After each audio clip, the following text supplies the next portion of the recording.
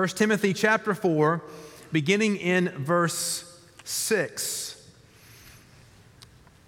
If you put these things before the brothers, you will be a good servant of Christ Jesus, being trained in the words of the faith and of good doctrine that you have followed. Have nothing to do with irreverent, silly myths. Rather, train yourself for godliness, for while bodily training is of some value, godliness is of value in every way, as it holds promise for the present life and also for the life to come. The saying is trustworthy and deserving of full acceptance. For to this end we toil and strive, because we have our hope set on the living God, who is the Savior of all people, especially of those who believe. Command and teach these things. Let no one despise you for your youth, but set the believers an example in speech, in conduct, in love, in faith, in purity. Until I come, devote yourself to the public reading of Scripture, to exhortation, to teaching. Do not neglect the gift you have, which was given you by prophecy when the council of elders laid their hands on you. Practice these things. Immerse yourself in them so that all may see your progress. Keep a close watch on yourself and on the teaching. Persist in this, for by so doing, you will save both yourself and your hearers. Preaching through a book means that sometimes I come to passages where I've already preached them, and this is one of those passages. I previously preached sermons from this passage in 2017, 2020, and even last year, 2023. One of those sermons was focused on church leadership, appropriate for the passage. One of them was a sermon directed to our high school graduates on graduation Sunday. And one of them was dealing with deacons and their service among us. Certainly a faithful passage, and I have no problem coming back to it. It's one worthy of our attention over and over again. But as I come to this passage today in the context of preaching through 1 Timothy, I am more aware of how this passage relates to the entire letter. Now, the entire letter of 1 Timothy is focusing on the church, its proper order, and how it is to function and be. And chapter 4 is in that same vein. It's not disconnected from that. The previous chapter, chapter 3, was mostly focused on the proper order and responsibilities of overseers and deacons. This chapter is directed at detecting and confronting demonic lies and false teaching. And I'm going to make the case that both of those are related to the whole ministry well-functioning of the church.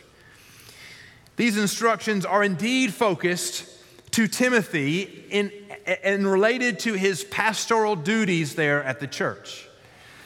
And at first reading, it may seem that verses 6 through 16 are only directed to and only relate to overseers and to those who are responsible for the leadership of preaching and the teaching ministry of the church. But I want you to hear this morning that I think these words, though they are directed to, addressed to Timothy and his responsibility, I think these words have weight to all of us because they teach what is the proper order of what does the leader do? What is he charged with? And by relationship, what should the church love and celebrate and desire when we gather as the church? When I was preaching from 1 Timothy chapter 3, to verses 14 through 16, I said in that sermon that it would be a gross misunderstanding to read those verses and conclude that they were instructions, that those instructions do not apply to you as a church member. You may not be an overseer. You may not be a deacon. And particularly related to this passage, you may not be responsible for the preaching, teaching ministry of the church or the public gathering of the church.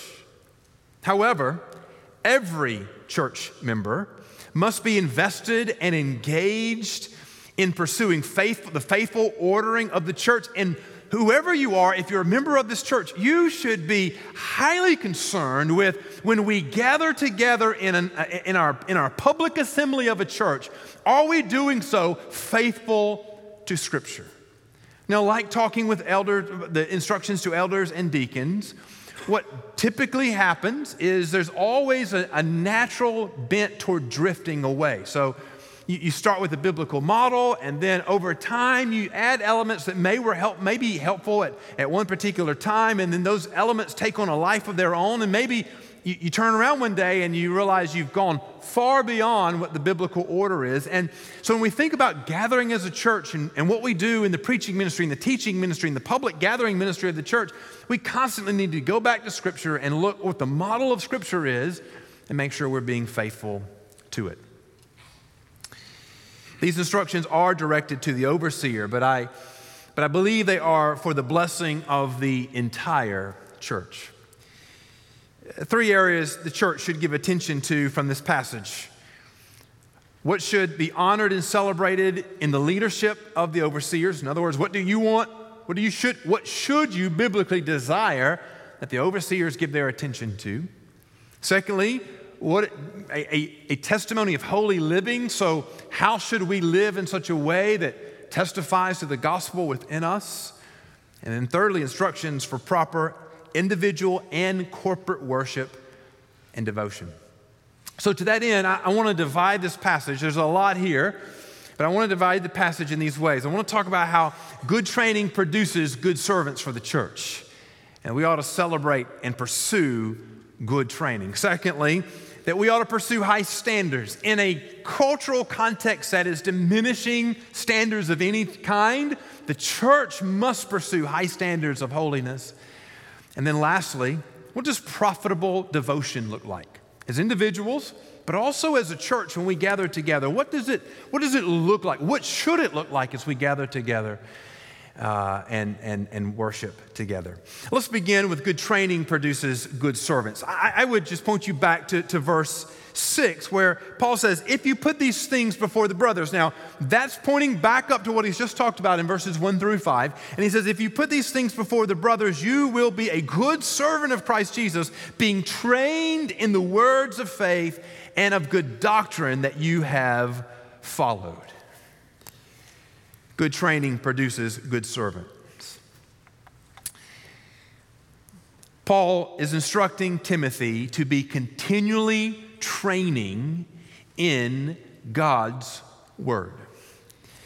So verse 6 connects the instructions of verses 4 through 5 with the responsibility of the overseer to keep watch over the church. He says, put these things before the brothers. He means that is an instruction that Timothy should teach God's word faithfully, confronting the demonic lies, teaching the truth that exposes those lies. So he's in verses 1 through 3, he laid out the threat of demonic lies. And then 4 and 5, he talked about how to respond to that. Verse 6, he says, now, a good servant will put these things before the brothers. And then he moves on to how that is done, and it is done by being trained in God's word. And the phrase that Paul uses is words of the faith. It's interesting here, the word that is translated as trained in this verse means to provide instruction and training with the implication of skill in some area or knowledge, but it also, its root word comes from the word that means to be nourished. To train up or to be nourished upon, to feed upon. And the word is a present tense verb, which means it is an action that is currently going on and habitually continues. So this is not past tense. It's not a limited time. This is something that the servant of God must continually be about, being trained in the word of God. Those who are good servants of the church are those who have been trained, or not those who have been trained or were trained, but those who have been and continue to be trained in the Word of God. Now, listen, that may seem a simple thing, but here's the point. Those who are to be good servants of Christ in the church never come to a place where they're finished being trained and studying and knowing the Word of God. In my records of all the times that I have preached or had the opportunity to teach God's Word, I looked this week, and the earliest record I have is 34 years ago in April of 1990. It was a youth event, and I preached from Jeremiah chapters 8 and 9. Now, I don't remember what I said in that meeting. I don't remember anything that came out of that meeting. I don't really remember any details about that meeting other than it's in my records that I've kept. But I have some assumptions that I think are pretty safe to make. Number one, I don't think I had a whole lot to say 34 years ago. I'm rather thankful there's probably not much recording. There's not a recording of it because I probably would not be encouraged by the level of expository teaching or preaching that I was able to bring there. But I am confident of this. In 1990, youth event, I gave my best that I had. But I am very thankful, listen to me, I am very thankful that where I was in the training of God's Word in 1990 is not where I am today in 2024. The idea there is that there should be a continuing reality of being trained in God's Word. You are where you are. You cannot be a Bible scholar that you're not today, right? You can't just decide and turn a switch and know all that you can know and have the blessing of years and years in God's Word. But the point is that if you're to be a good servant of Christ to the church, there must be a continuing, a regular training in God's Word. Brothers and sisters, there should never be a moment in your life when you stop training and growing in God's Word. Can I say that again? And I'm speaking to the Christians today. Brothers and sisters, there should never be a time in your life or a moment in your life when you stop training in God's Word. Grow more knowledgeable in God's Word continually. Grow more capable in communicating God's Word continually. If you're to be a servant of the church, yes, that must be true. But brothers and sisters, if you're to be a member of the church, that will be a blessing as well for you to continually being trained in God's Word. But he also says, continually trained in God's Word and continually trained in sound doctrine. The phrase that he uses, the way it's translated in the ESV, is, and of good doctrine that you have followed. A good servant of Christ Jesus continually trains in God's Word and sound doctrine. Sound doctrine is the faithful summary of God's truth. Historically, the church has found it very helpful to articulate sound doctrine in things that we call creeds and confessions of faith. In recent generations, many grew uninterested and even suspicious of creeds and written documents like that, church covenants and confessions of faith, and this led some to reject any standard of doctrine with what sounded like a good argument. But those who rejected standards of doctrine would often use phrases like this, and you may have heard them. They would say, I hold to no creed but the Bible. Or they may say, I hold to no creed but Jesus, or no creed to Christ. And in all honesty, when many of you heard that sounded rather spiritual, right? It sounded like what they were saying is, I'm holding up the Bible only, and I believe the Bible, none of this other stuff. Well, that seems admirable, honorable, helpful. Though these professions initially sound faithful and worthy of acceptance, they are, in fact, a rejection of sound doctrine. It is no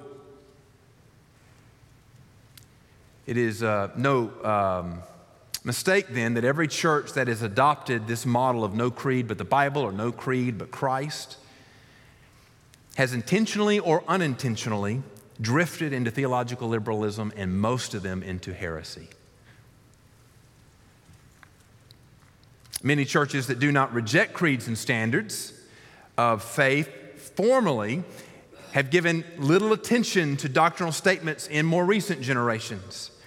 And that has produced amongst the church today generations of Christians that are not well trained in sound doctrine. Training in God's word must be accompanied by being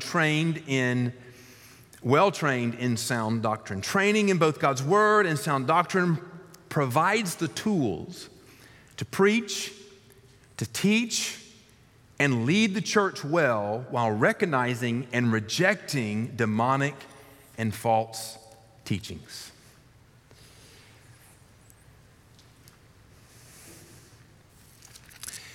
Good training produces good servants of Christ. Secondly, Paul then says we should pursue high standards. And really, he just gives a positive and a negative here.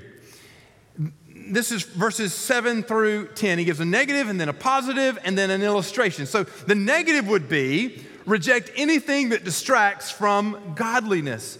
He says in verse 7, have nothing to do with irreverent, silly myths.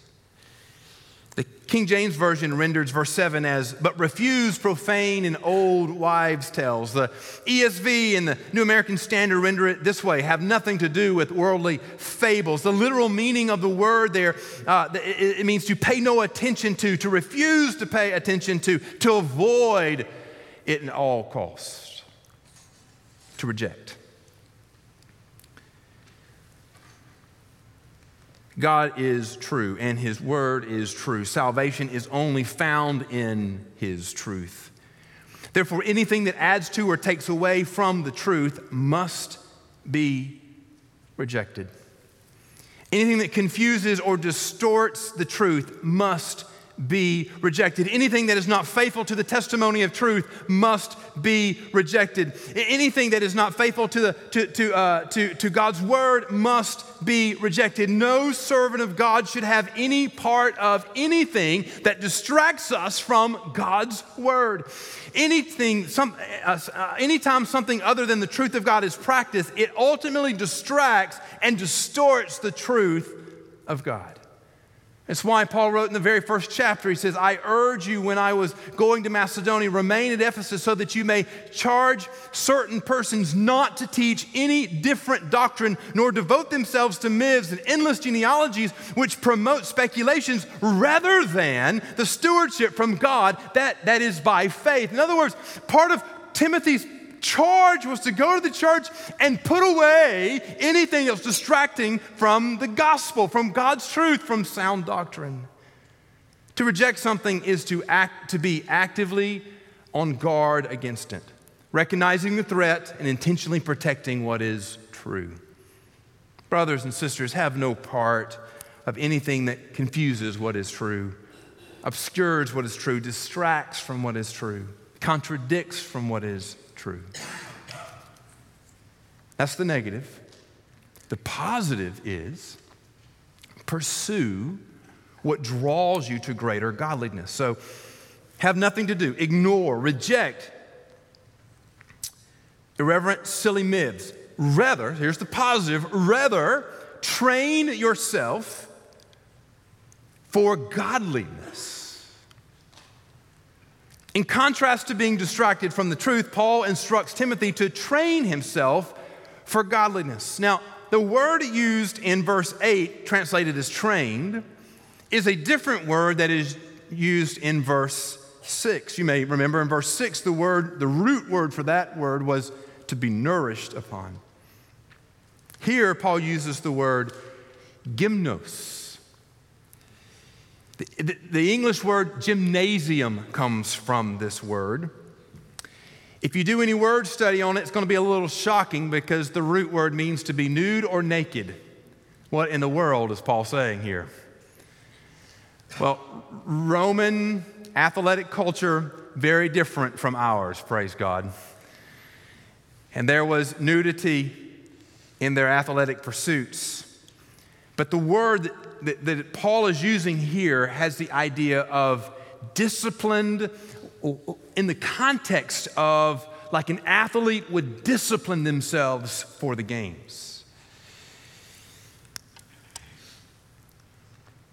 The idea of physical exercise, the discipline that comes from denying other things so that you can pursue a goal.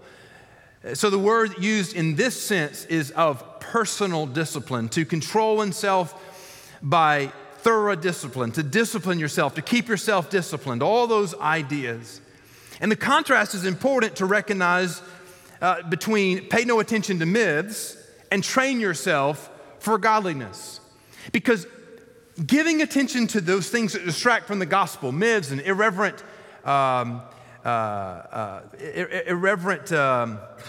myths and those sort of things, they capture your attention when you are disengaged.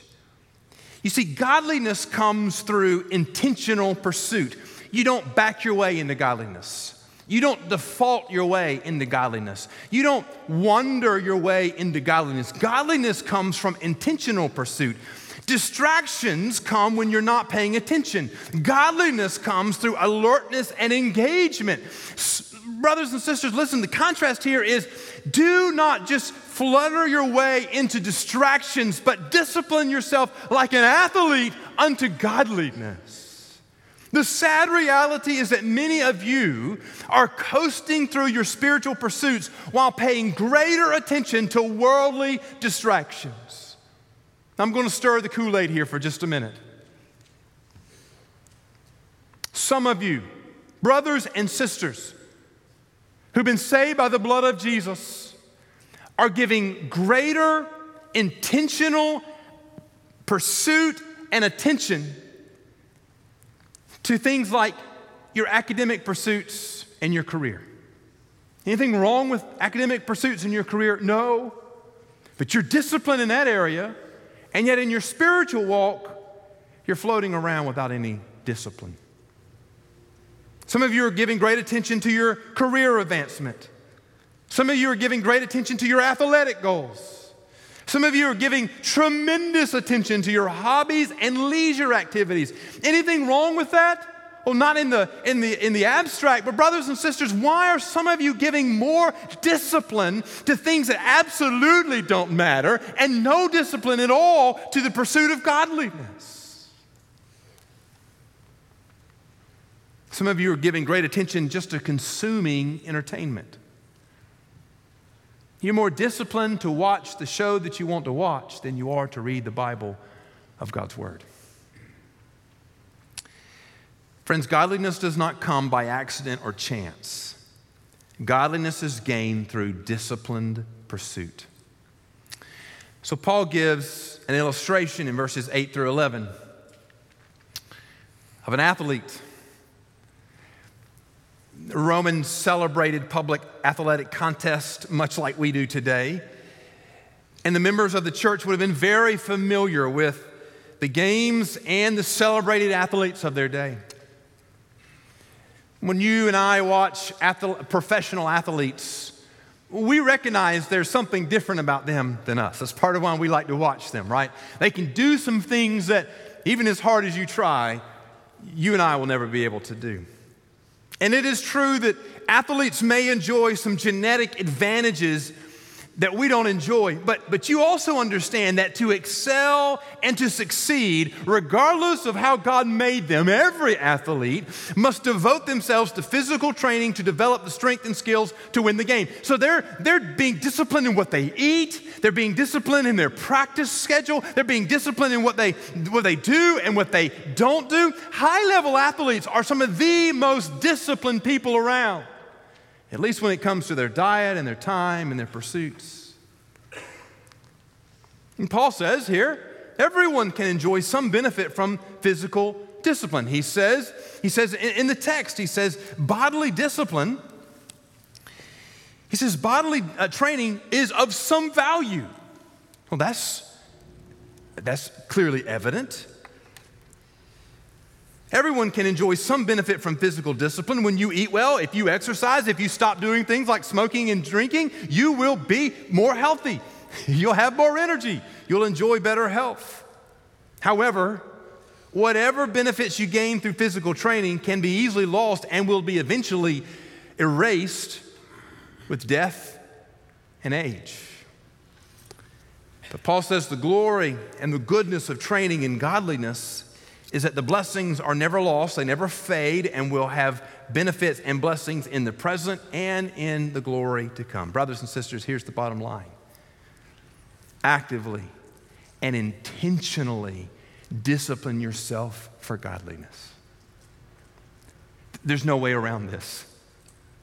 There's no way around this. If you're to be a good servant of Christ, you must actively discipline yourself for godliness. Now, in verses 11 through 16, Paul moves his attention to some instructions. In fact, it begins in verse 11 with command and teach, the word command. And these are commands for what Timothy is to do in his role as overseer. And I just want to articulate again, while these are focused on the overseer's responsibility, the relationship to the church is these are the things that the church should also pursue. In other words, the overseer isn't just to stand in the room and publicly read the scripture for his own benefit. It's for the benefit and the blessing of church. So there's a command here to the overseer, and there's instructions here for the church. This is what you should honor. This is what you should celebrate. This is what you should pursue. And I would just put all of this under the heading of profitable devotion. In verse 11 and 12, he says, command and teach these things. Let no one despise you for your youth, but set the believers an example in speech, in conduct, in love, in purity, in faith, in purity. Profitable devotion begins with faithful teaching. Verse 11 introduces specific instructions for Timothy, the overseer, to lead the church to do and for the church to obey. He begins with the word command. Interesting there, the root word of this word is angelos. And you know what that word is, angel, which means messenger. But with its prefix, it means to announce what must be done, to order or to command, to bring a message, but not just for information's sake, to bring a message with the implication that it must be obeyed. That's the idea here.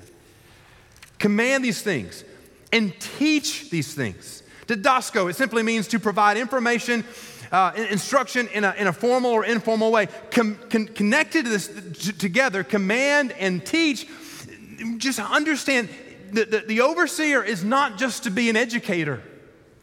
If you reduce the work of teaching in the church to communicating information, we could do that in a PowerPoint emailed to you on Monday and not have to meet together on Sunday. There's something else here. There's a commandment. These are the words of God commanded to his people that must be obeyed. In other words, these are not suggestions for Timothy to the church. Timothy, the overseer, was to faithfully communicate what the church should do and faithfully teach what the church should believe. And the church was to faithfully obey and believe. There's that relationship there. The overseer was to declare, the church was to obey. These are the words of God. The church was to faithfully obey and believe, not out of blind allegiance to Timothy or to Paul, not out of mindless submission to Paul or Timothy's rule, but in response to the words of faith and sound doctrine. You see, the church is not disconnected from the words of faith and sound doctrine. The overseer was to faithfully teach it. The church was to be faithful to obey and receive it. Both were to be responsible to growing in the words of faith and sound doctrine. There is a relationship here that is often dysfunctional because of sin. So the overseer commands and teaches according to God's word and sound doctrine. That's right. The church obeys according to God's word and sound doctrine. That's right. But oftentimes, because of sin, that relationship gets dysfunctional. There becomes conflict between the two. But if the church is pursuing God's word and sound doctrine, and the overseer is faithfully teaching God's word and sound doctrine, that relationship between the overseer and the church ought not to be confrontational. Both have responsibilities and authorities. Both are submissive to God's word. I believe that Paul's instruction concerning Timothy's youth is connected to this relationship between overseer and church, both being under the authority of God's word. It may seem odd as you're reading through this passage, why would Paul then stop and give a word about Timothy's youth? Now, clearly Timothy was young, And just thinking about that, sometimes youth is just rejected outright or ignored because of inexperience. And that probably was the cultural context in which Timothy was pastoring. There was a celebration of elders and the wisdom that comes with elders. And so it may be that Timothy was being ignored or possibly rejected simply because of his age. Now, there's another reality that sometimes youth is celebrated and even idolatrized because of the energy and vitality of youth. I think that's where we are today. If somebody calls you old today, they're not paying you a compliment. They're either making fun of you or they're in some way trying to diminish what you've just said. If somebody says to you, well, that's the way it used to be done, or any way references that it's not the present moment, they're trying to diminish whatever it is that you've just presented. Because our culture raises up youth as an idol. It's a pretty poor idol because you can't keep it even if you have it. But we idolatrize the vigor, the youth, the vitality of youth. I think verse 12 is a rejection of both. So verse 12 is not a celebration of youth as an ideal state. Listen, I remember what it was to be 16 years old. We were talking about it in Sunday school this morning. Had a whole lot of confidence and almost no wisdom. I was physically strong, but not mentally wise. Verse 12 is not a celebration of youth as an ideal state. Listen, if you're 16 today, you can't do anything about it. You are 16. 15 today, you're 12, you're 20. Praise God for that. But that's not an ideal state, and nor is this a celebration of age as automatic wisdom. Here's the brutal reality. There are 80-year-olds who are not wise. There are aged people who have not been well trained in God's word. So just because you've got advanced age does not necessarily mean that you've been trained in God's word or trained in sound doctrine. I know some foolish old folks and some ungodly older folks. Verse 12 is a command for young and old alike to mature in faith. The celebration that verse 12 is pointing to is on the word, not the demographic of the individual teacher. So that's why he says in verse 12, listen, don't let them diminish you because of your youth. I think you could safely say to today, don't let folks diminish you because of your age, whether you're old or young. But regardless of your age, but set the believers an example in speech, in conduct, in love, in faith, and in purity. In other words, demonstrate you're being trained and growing deep in the Word of God and sound doctrine, regardless of how many years you've walked on this earth.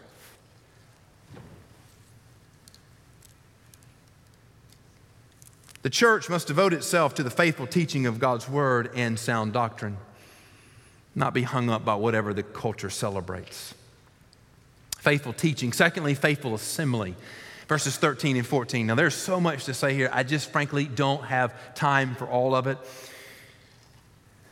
But first, verses 13 and 14 are instructions concerning the public assembly of the church.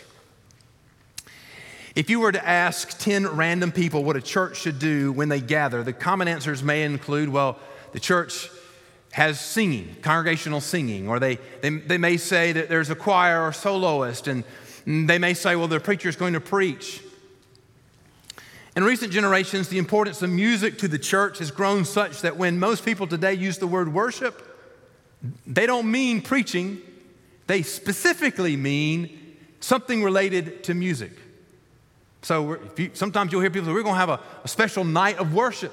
There's no preaching there. Usually it's just singing or music of some sorts.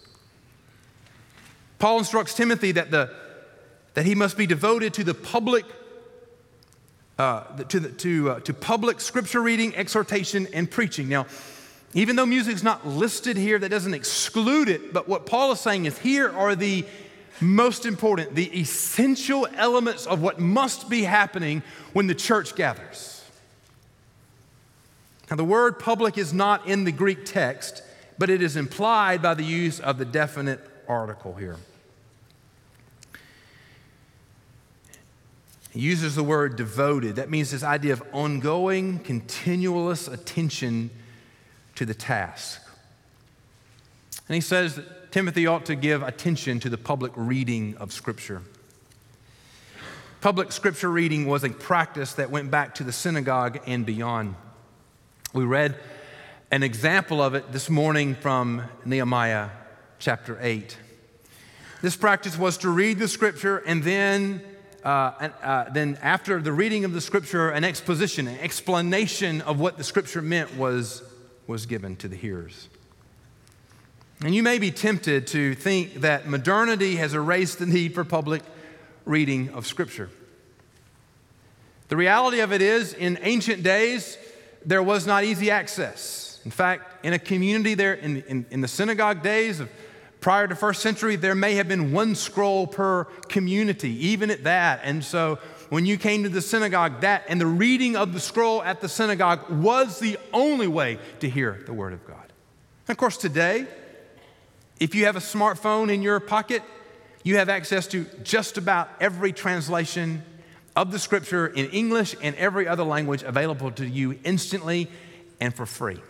Most of us, if we were to gather all the copies of Scripture that we own, we could fill a library right now. The point I'm making is that access to the Word of God is abundant, cheap, and free, and mostly free today.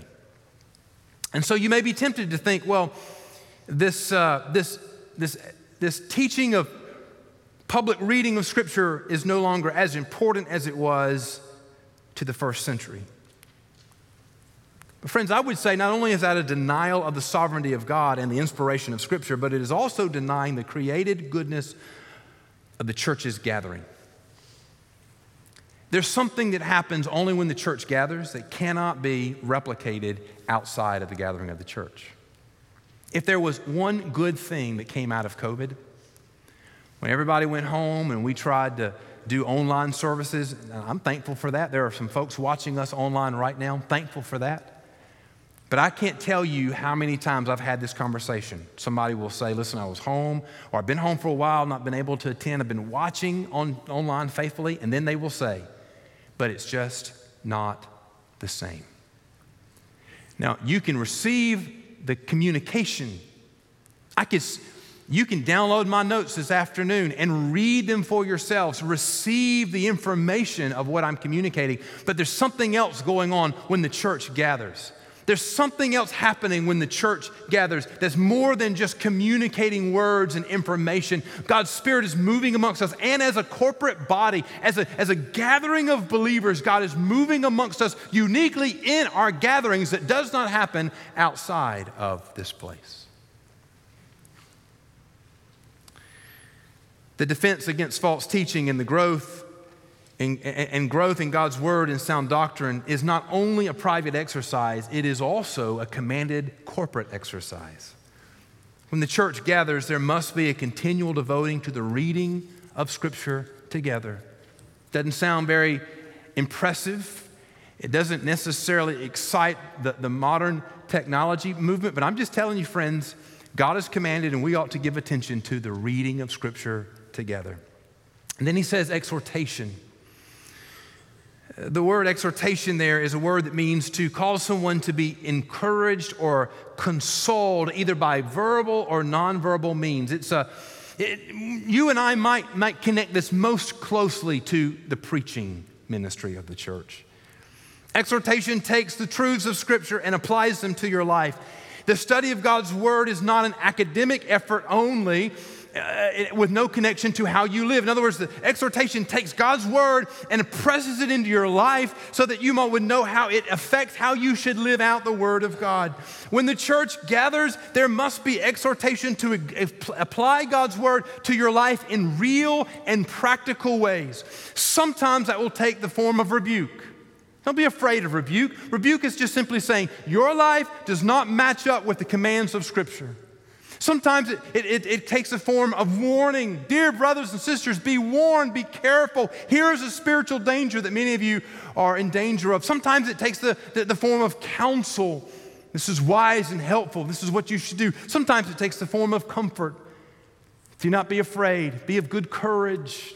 Be encouraged, brothers and sisters. Exhortation is not secular counsel or platitudes. Exhortation is pressing, thus saith the Lord, to bind the conscience, the heart, and the minds of believers. Read Scripture, bring exhortation, and then he uses the word teaching again. The same word, didasko, again. This is just has a place in the public gathering of the church and every other type of gathering, individual or small group of the church. That is to teach and give systematic explanation of God's word. This is why an overseer must be able to teach from chapter 3, verse 2. This is why it's important for you, friends, to be a part of the teaching ministry of the church. Just that systematic explanation of what the word of God means.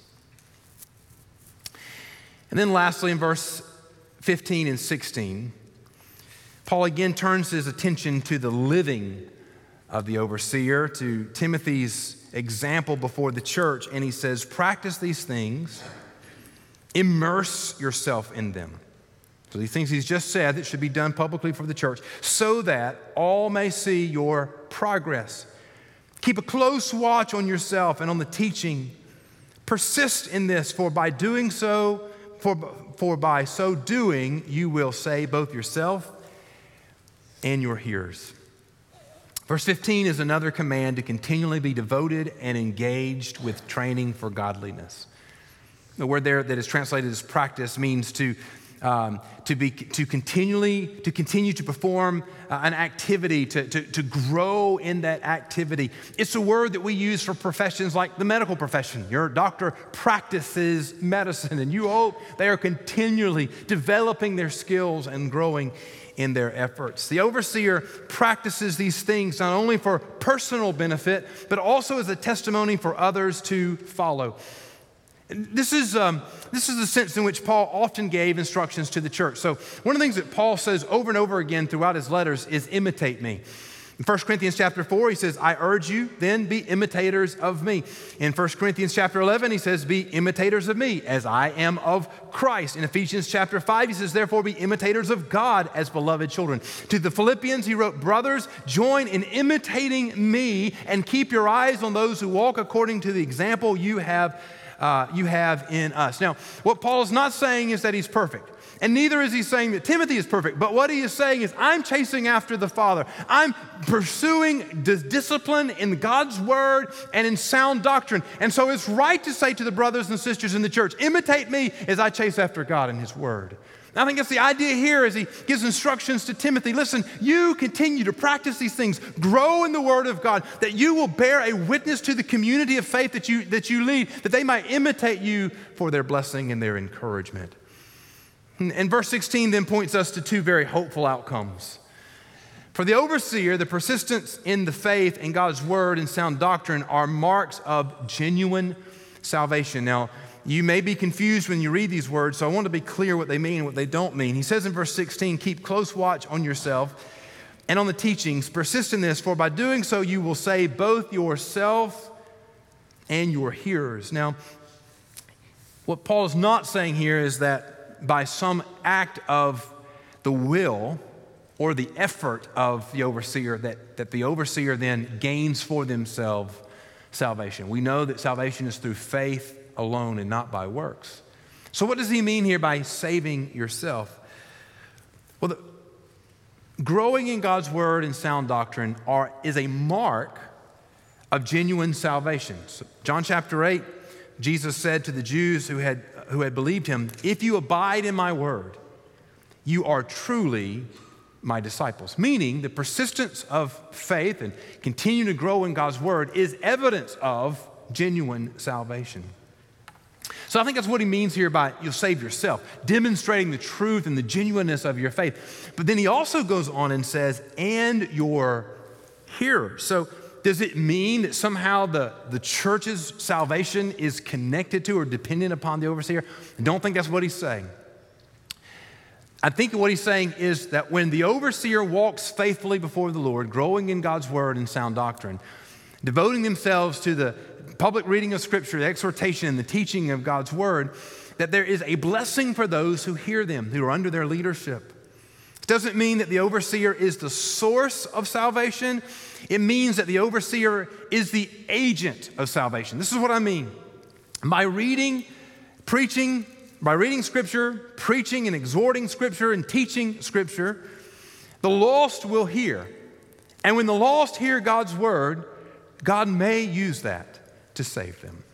Romans 10, verse 17 says, so faith comes from hearing, and hearing through the word of Christ. The power to save is the word of God. And when those who are faithful to preach and teach it, faithfully preach and teach it, God uses that to save the hearers. Church, I don't know what the generations to come will bring. I do know that there are a lot of changes coming down just with cultural dynamics around us to the church. And as we walk through those changes, what we must not do is abandon our calling to devote ourselves to the public reading of Scripture, the exhortation of Scripture, to the teaching of Scripture. Because it is through those things, growing in God's Word and sound doctrine, that brings about salvation in the lost. Paul gives the example of bodily discipline and how it has some benefit. Several years ago, I decided to start running, and there were several things that were motivating me. One of them was when I turned 40, physically things just began to change. So strength that I just used to could count on from my youth was evaporating. Endurance that used to just be there because of youth was no longer there. And I just noticed there were some trends in my health that were not encouraging. And so I wanted to reverse those things. And so I began to strive to run. Now, if you're not a runner, never done much of that, if you decide today, well, tomorrow I'm going to become a marathon runner, that's great, but you probably won't run 26 miles tomorrow morning. In fact, if you've not run in a long time, when you get out and you get all dressed and you get ready to go and you get out in your front street in front of your house and you take off down the block, you might make it a block. And then your heart will begin to feel like and sound like it's about to literally beat out of your chest.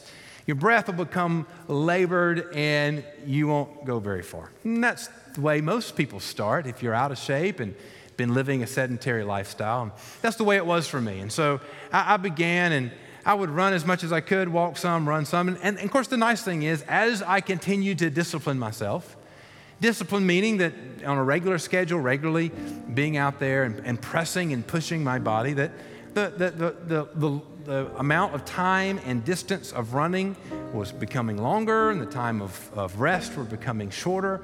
And of course, something wonderful happened eventually, not early, but eventually, what was something that was unpleasant became something that was extremely pleasant. So when you start to run or start to do any exercise, it's mostly unpleasant, right? It doesn't feel good. It presses you, it stresses you, but at some point when your endurance reaches that moment, that then all of a sudden it's something you look forward to and you long for and you enjoy. But here's what I knew. I knew even when I reached that stage in disciplining myself, that at any moment, all the gains that I had made could be stolen.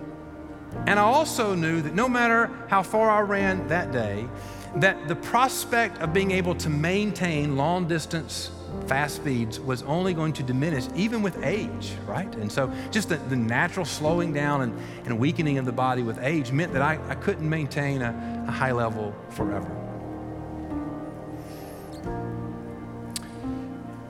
More recently, I developed an injury that took me off the road. And one of the consequences of that was that all of the gains that I had gained, not all, but many of them, evaporated rather quickly, because the older you get, the faster your gains evaporate. That's what Paul was pointing to. Bodily discipline has some benefit, but it can't hold on to it. You can't maintain it. You can't keep it. Godly discipline has a blessing for today and tomorrow. And that it's a blessing for your walk with the Lord today. It's a blessing for those who hear and are ministered to you by today. But the beauty of godly discipline, growing in God's word and in sound doctrine, is that those things don't evaporate with death. They only get sweeter with death, because Paul says they have a blessing in the present and in the glory to come. We're living in days that have celebrated the lack of discipline in our walk with the Lord. And I'm calling you, church, for the glory of God and the obedience to Scripture, discipline yourself for godliness.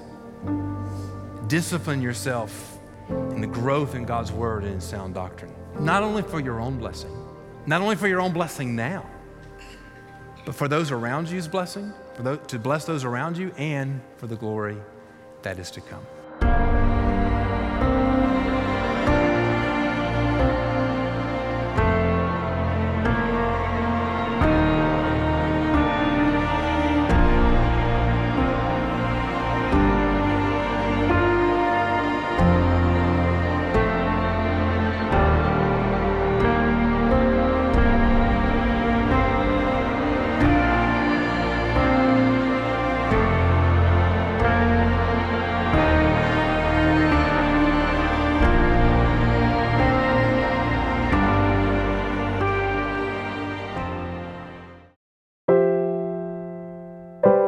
Thank you for listening to All for the Kingdom, a weekly podcast of my preaching ministry.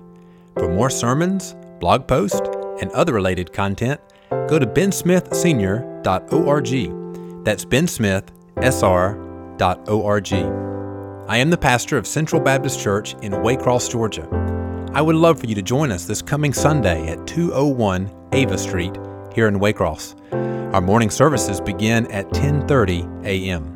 For more information about Central Baptist, go to cbcwaycross.org. Again, thank you for listening, and until the Lord returns, let us live each moment all for the King and all for the kingdom.